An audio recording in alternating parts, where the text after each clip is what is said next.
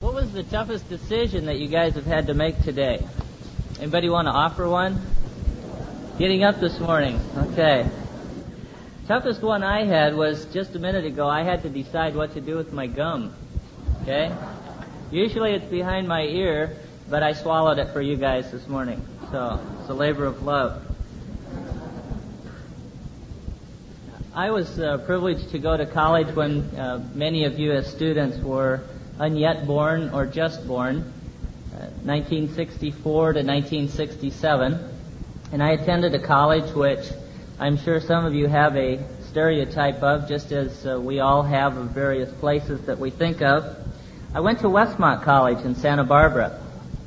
And as a result,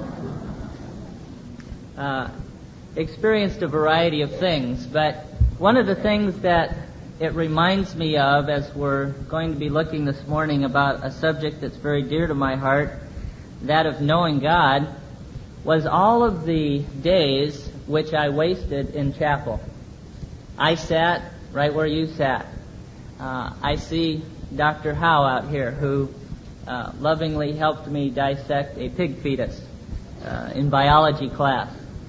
And I can remember his excitement going to chapel. And I can remember the excitement of a lot of other kids going to chapel. But for me, it was a punch in, punch out. What a drag. What a waste of my time. I could be out doing something significant, Lord. Golfing, playing volleyball, soccer, baseball, tennis, laying on the beach with my newlywed wife. A variety of things I could think about. But chapel just wasn't real exciting to me. And I believe that as you sit there, there's one thing that has changed over the years, and that is that I now have a better understanding of who God is. And I've begun to get my life perhaps into a better perspective than I had when I was your age.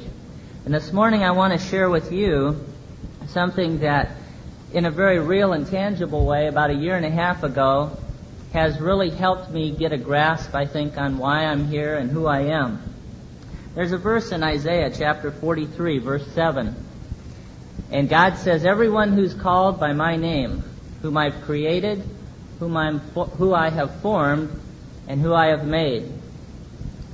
And I began to wrestle with that verse, and at first I thought, gee, the writer of this verse began to stutter. He created us, He formed us, He made us. Sounds like the same thing to me. And I looked at that. I began to take the very minute Greek or Hebrew tools that I owned from seminary, and I looked at those three words, and the first word, created, means to make something new. So God has called us for His glory by His name, and He says, "I've begun a new work in you. You're a new creation." And He says, "I formed you." As a potter forms the object which they're working on, so you, Bob, are in the process of being formed. And finally, the idea of made. I will finish the project, Bob, that I've started. I'm going to make you into something complete someday. And as I look at my life then, I realize God began it, God's transforming it, and He's going to complete it. I'm along for the partnership.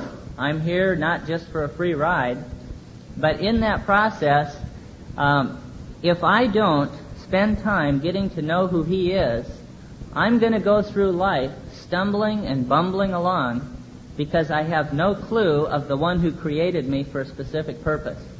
And it's a very cruel thing for us to do to ourselves. For you see, it's as though we're going through life blindly. He is the one who made us. If we don't know who He is and what He's purposed for us, we're going to have a hard time pleasing Him and carrying out what He's asked us to do. There's basically two approaches to getting to know God. J.I. Packer calls it the balconeer approach, or the one who's down in the parade. You and I can be armchair quarterbacks. A couple days ago, I went over to school to grab a hamburger, and I sat and watched about 4 innings of the final Dodgers-St. Louis game. And it was interesting because there was a variety of people in there. Some of the people were waiting for their documentary film on the faces of death to begin. Maybe some of you got to see that. Some of you were spared probably from seeing that. But we sat there as vicarious second-hand people. We weren't down on the stadium floor. We were as though we were spectators. And when we talk about knowing God, we need to look at the idea that we are trying to know God by experience. Not as people who sat staring at that television and said, oh, he should have walked him. If he'd have only walked him, Jack Clark never would have hit that home run. Right? We second-guessed. We had ideas. We picked apart the strategy, the players, and on it went. But you see, since I played for 8 or 9 years professionally, I knew how Niedenfuhrer felt when he gave up that rocket out of the stadium. Because that was it. It was all over. I knew by experience what that felt like. But I also knew the exhilaration of the Cardinal team, because I'd been on that end too. And that's a whole lot different, you see, than sitting in front of the TV and saying, I know the Dodgers lost. I know just how that pitcher felt. No, you don't. Not unless you threw one of those one day. See? You don't know. You don't know how Clark felt. When he left the batter's box, you know what he did? He took a few steps, he knew the ball was gone, and he spent time looking at his dugout. He wanted to watch his teammates celebrate with him before he started his trip around the bases. It was an exciting time for him. As we approach knowing God, we need to do it as travelers. And I believe this is intensely practical because it's changed my life tremendously. I begin this on the premise that ignorance of God results in Christians who are ill-equipped to honor Him. If we don't know who He is, we can't worship Him right. These aren't new paths. These are a direction and a call to old ones, to a God who is as He was in the past. A call to you and I to redeem the time, as it tells us in Ephesians 5:16. If I could go back and do things over, I'd take advantage of where you sit. I did not study hard. I did not pursue holiness. I went through school. I got out, and I only took the grad record exam because it was required. I was going to spring training. I had better things planned. You know what? I graduated from honors from college with barely knowledge between my ears. And when I had to take my GREs, I was fourth percentile in the nation as far as people who have graduated in that field. I should have been up near the top according to my grades. But all I had was knowledge, no experience. It was a wasted 4 years in many ways. I encourage you guys to begin to know who God is so that perhaps the experience you have here won't be wasted. Spurgeon said that the highest science, the loftiest speculation, and the mightiest philosophy which can ever engage the attention of the child of God is to study the name, the nature, the work, the person, and existence of the great God we call our Father. Nothing will enlarge your intellect or magnify your soul like a devout, earnest investigation of God. The psalmist in 42:1 says, as the deer pants for the water brooks, so my soul pants for thee, O God. This subject will humble you beyond imagination, because although God is knowable, He's incomprehensible in many ways. We just barely, in a sense, have the door to His glory cracked open. But He is knowable. Turn with me, if you would, to Jeremiah chapter 9, and let's look at verses 23 and 24. Jeremiah chapter 9, verses 23 and 24. Many of us have a variety of natural talents and abilities. Some of you excel at various sports or various academic endeavors, music perhaps, certain hobbies. And there's a tendency for us to want to boast when we are able to excel beyond what other people do. And God here gives us something to think about. And He says, let not a wise man boast of his wisdom. Let not the mighty man boast of his might. Let not a rich man boast of his riches. But let him who boasts, boast of this. This is the key. That he understands and knows me. that I am the Lord who exercises loving kindness, justice, and righteousness on earth. For I delight in these things, declares the Lord. If you want to boast about anything at all, sort of like what Paul says when he says, I boast only in the cross, boast that you understand and know God. Now, who among us today would stand up and say, I understand and know God completely, right? You would probably be a small pile of ashes that we could put in an urn very quickly. Because none of us can say that with complete confidence. We're being transformed. We're beginning to be like Him. We're on the way. We're in process, but we got a long way to go. But I would encourage you to memorize this verse, to run it through your mind over and over again.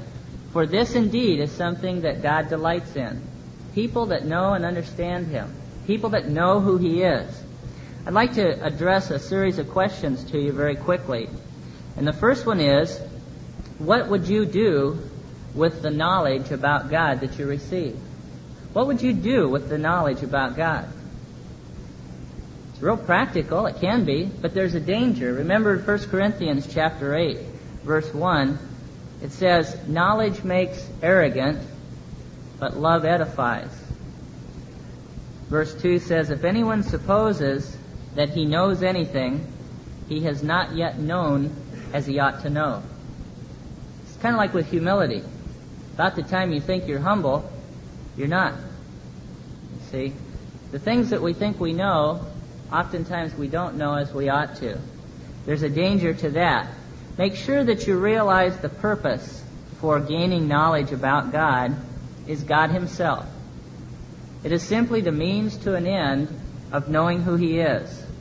Our desire is to know the truth about Him, in order that our heart may respond to the truth and our life conform to it. Turn to Romans chapter 11, if you would.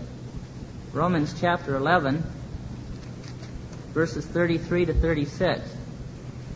Now, some of you are going to feel this morning like you have been fed through a fire hydrant, okay? It's been turned on and blown a few kids right across the street as they wanted to get cooled off in the summer. That's my desire. Some of you, though, will be like I was in 1964. You're not even going to notice there was a fire hydrant you were parked in front of. You're just going to leave. Well, made it through another chapel today. Part of it is because I don't think we understand, verse 33, the depth of the riches, both of the wisdom and knowledge of God. How unsearchable are His judgments and unfathomable His ways. For who has known the mind of the Lord, or who has become His counselor, or who has first given to Him that it might be paid back to Him again? For from Him, and through Him, and to Him are all things. To Him be the glory forever. Amen. When I think about our relationship with God, I'm trying to develop some kind of a schematic that would be able to describe what I think is going on in the dynamics of us as Christians. If that overhead on the chair over there represented God, and where I stand today is where I perceive myself in relation to God, that would, say, be a distance of 10 feet. As I come to know God, the reality is that I grow closer to Him. So let's say that the music stand over there is really where I am in regard to God today. This is where I think I am. That's where I really am. And it'd probably be light years away if we had a larger auditorium. So we think we're this far away. As we get to know God a little bit better, we would think that we would say, well, we're getting a little closer. But the reality is, we're getting a little closer, but we're a whole lot farther away than we really thought we were to begin with. As you begin to get to know God, your relationship with Him will close up. But the reality of that relationship will diminish in the sense that you will actually see yourself as much farther away from God than you thought at the beginning. When you get that concept, I think you begin to grow. A second question. How can one turn their knowledge about God into knowledge of God? We can know all about any subject. we talked a little bit about baseball. You can be the best baseball knowledge person in the world. You can know all the rules, all the teams, all the statistics, all the players, everything you want to know about baseball. But if somebody said to you, I want you to go out and hit the ball, you'd go, wait a minute. I only know about baseball. I haven't experienced it. And besides, since I know about it, I know it goes 90 miles an hour sometimes, and sometimes it goes astray. And I don't want to get hit. So we want to make sure that we take our knowledge about God and turn it into knowledge of God. I'll give you 3 practical suggestions on how to do that. The first thing is to recognize that God initiates whatever we know about Him. God initiates whatever we know about Him or we understand. I'm going to share with you just kind of a series of verses to illustrate that. Remember when Adam and Eve fell, they ended up hiding from God. And from the very beginning, just as God created them, He came back to them and He initiated something into their lives. He initiated His own presence back into their lives. In Romans chapter 1, it says in verses 19 and 20, that which is known about God is evident within them, talking about the heathen. For God made it evident to them. His invisible attributes, eternal power, and divine nature have been clearly seen and understood, so that they are without excuse.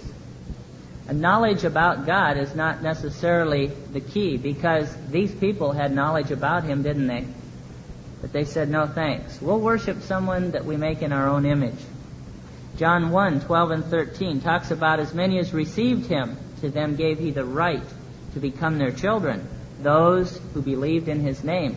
But then an interesting verse follows. Verse 13 says, they weren't born of the will of man, but of God. There was a dynamic where God initiated. John chapter 6, as you read through, you see that in verse 37 and verse 44, the only ones that come to the Father are the ones that are drawn by Him. There's no other way. God's initiating. God's the one who is beginning to take this knowledge about Him and make it experiential. And finally, in John chapter 17, verses 2 and 3, all whom God gives to Jesus may have eternal life. And this is eternal life, that they may know Him, the only true God, and Jesus who He sent. You're not going to know Him, only about Him, until He initiates a work in your heart, and then you know of Him. It becomes personal, and it becomes real. A second thing, beyond realizing that God initiates, you need to meditate on this truth. When I swallowed my gum, it's just a half piece, but it went part way down and came back up. Had to go back down again. The word meditate in the Old Testament is that kind of word. It talks about the cow that chews its food and then sends it through a series of stomachs and it comes back up. That's what we're to do with the Word of God. When we have this knowledge of Him, this needs to continually course through our minds. In 2 Corinthians, I believe it is, chapter 5, verse 10, it says that we are to take every thought captive to the obedience of Christ. Every single thought captive to the obedience of Christ. If we know who God is, we can measure any philosophy, any kind of strange doctrine that comes into our life, and by meditating upon God's Word and praying, our minds will become so crystal clear that there's no doubt of what the counterfeit is. A third thing about taking knowledge about God and making it knowledge of God would simply be to listen to God and to obey Him. In Psalm 81:13, He says, "Oh, that my people would listen to me." Some of you are listening right now, but in a sense you're not hearing. There's no understanding going on because you're not spiritually tuned in. This is one of the frustrations of Christianity. There were many people during that time in school where they were motivating, encouraging. They were excited about who God was. And they were saying, "Bob, get off your spiritual rear end and move with the Lord." And I said, "I hear you, but I'm not into that right now." Two things to think about. Your campus will be made up of a variety of people. Some will be walking with the Lord in an active sense. and some won't be. If you're fortunate enough, by God's grace, to be in a position of walking with Him, be patient. Be patient with those around you who rebel, because it's God who's at work within them, and it's God who's going to bring about the changes. You could have taken me to a whipping post and probably beat me to death, and I still would have said no thanks. I don't want that. Be patient. And if you're one of the ones who are, ready for your beating, it's not worth it. You're missing the hilarity and the joy of the Christian walk. Well, another question. What are those who know God like as they mature? What are they like? What kind of people are they? How do they see life? Turn to 1 Peter chapter 1 and look at verses 6 to 8. 1 Peter chapter 1, verses 6 to 8. In this you greatly rejoice, even though now, for a little while, if necessary, you have been distressed by various trials, that the proof of your faith, being more precious than gold which is perishable, even though tested by fire, may be found to result in praise and glory and honor at the revelation of Jesus Christ. And though you have not seen Him, you love Him. And though you do not see Him now, you believe in Him. You greatly rejoice with joy inexpressible and full of glory. A lot of people don't enjoy that. They're not tuned in. They're not alive. They're not excited. And I believe people who know God are very excited. And I'm not talking about what perhaps you might think I'm talking about. I'm not talking about hype. I'm not talking about college rallies and rah-rah stuff. Okay? That's not what I'm talking about. I'm talking about a heart that's changed for God and is excited to know God and to thirst and hunger after His righteousness. It's got nothing to do with programs or motivational speakers. I know a lot of motivational speakers who could sell you anything, but they have no clue about what real excitement is as a Christian. Well, these kind of things help you keep your life in perspective, I believe. The one who doesn't know God's going to spend a lot of time nostalgically dreaming about things. They're going to dream about what might have been. They're going to dream about what was gained. And they're going to dream about perhaps what the future is. Having played professional baseball and going to 4 spring trainings with major league clubs, having played 5 years at the highest level and never playing in the major leagues, I could sit and dream as I watch games about what might have been. Lots of ball players have come and gone. Ones I played with, ones who I defeated, ones who I was better than. They've gone on to become millionaires. Others of those players I made famous along the way. But you see, I can't look back at relationships and say, gee, if I'd only married so-and-so, or if I'd have only made that certain pitch, or if I'd have just studied a little harder for that certain exam. You see, that really doesn't matter. When all is said and done and you and I stand before God, He's not going to ask us if we hit a slider out of the ballpark, or whether we got a B in Greek instead of a D. You're going, hallelujah, that's good news, Bob. But my folks are going to ask me that, okay? We got to deal with things here and now. We do sometimes have to think about the future. But these are the kind of things, if you turn to Philippians chapter 3, that you can see the Apostle Paul, who later on in that same passage has said to us, I've learned to be content. I know what it is to have a lot. I know what it is to have a little. But I've learned to be content. In Philippians chapter 3, verses 7 to 10, he has just really talked about how we are to beware of false teachers and things like that. And now I think he gives us some real practical advice about life. He says, whatever things were gained to me, those things I have counted as loss for the sake of Christ. But more than that, I count all things to be lost in view of the surpassing value of knowing Christ Jesus my Lord, for whom I have suffered the loss of all things, and count them but rubbish, in order that I may gain Christ, and may be found in Him, not having a righteousness of my own derived from the law, but that which is through faith in Christ, the righteousness which comes from God on the basis of faith, that I may know Him and the power of His resurrection, and the fellowship of His sufferings, being conformed to His death. When we have that kind of perspective, life comes back in to focus. When you and I worry about grades, we worry about vocation, we worry about whether we'll be single or married all our lives, when we worry about where we're going to live, how much money we're going to make, how many children we're going to have, what graduate school we're going to go to, what name we're going to leave for ourselves in this world, we're worrying about things that are insignificant. Paul says, I'm counting all the things that I've gained as loss. They're rubbish. They're absolutely unusable in many ways. And I would encourage you to think along these lines. And just because you study about God, it's not going to guarantee anything. You know, Pharaoh, he asked a question. He said, in Exodus 5:2, he says, who's the Lord that I should obey his name? You know, Moses said, come and let my people go. And he says, who's the Lord? Well, it wasn't long thereafter that Pharaoh knew who the Lord was, didn't he? He knew very well who the Lord was. But you see, just knowing who the Lord was didn't solve Pharaoh's problems. In fact, it really compounded them in a very real way. We live in a time when opportunity to gain knowledge is very simple. But our task is to really examine our lives and our hearts and get our priorities straight. It'll never be any simpler for you than it is today as you sit right there. Life only gets tougher in many ways as far as decision goes.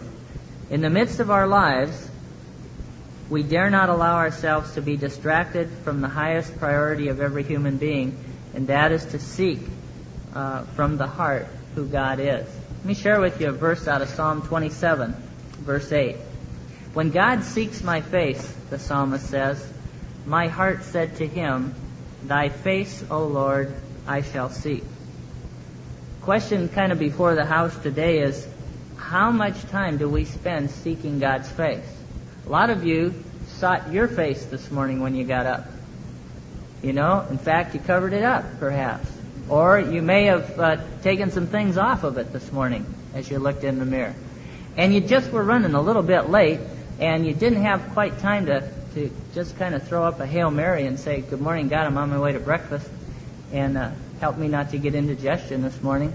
It was not perhaps a quality beginning to your day, because you were too worried about the mundane things of the world. You hadn't made Him a priority. Well, as travelers, as people who aren't going to be armchair quarterbacks, we've surveyed a great mountain this morning in a sense. We've looked at the distance of who God is.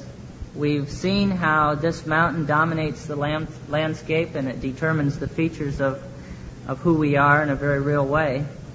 And yet I believe with intent of actually climbing it now, we need to approach Him.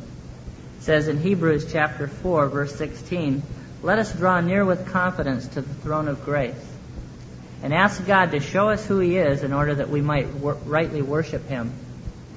Because probably, as Tozer said, what comes into our minds when we think about God is the most important thing about us. Think about that for just a moment. What comes into your mind when you think about God is the most important thing about you. Why is that true? It's true because if you and I don't really know who He is, we won't worship Him in an acceptable manner. You see, the children of Israel, if you look in Exodus chapter 32, had gone through some tremendous things. They really had seen from a first-hand experience who God was. And Moses had gone up on the mountain and was talking with the Lord. And as he was up there, the people said, you know, He's not back yet, and so I think we need to do something. And the one who was their spiritual leader, Aaron, Moses' brother, they got together and they made a golden calf. And I always thought for the longest time, while those wicked idol worshippers going off after heathen gods, you know what? In verse 4, he says, as they made this thing, this is your God, O Israel, who brought you up from the land of Egypt.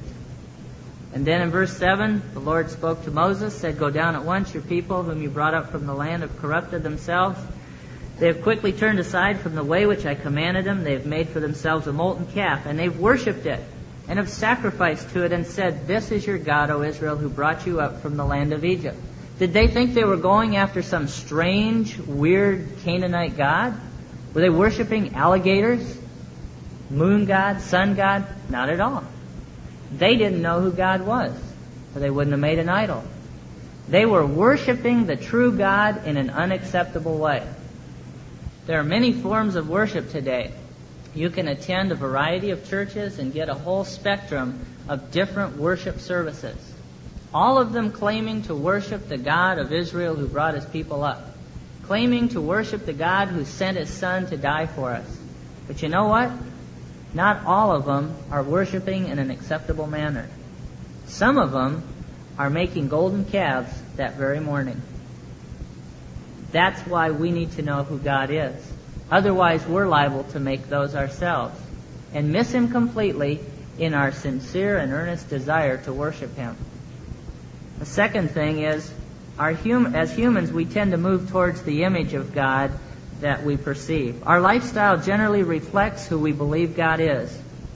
To the degree our idea about God is faulty, to that degree will our attitude and morals gravitate. Those who believe God, I'll stop there.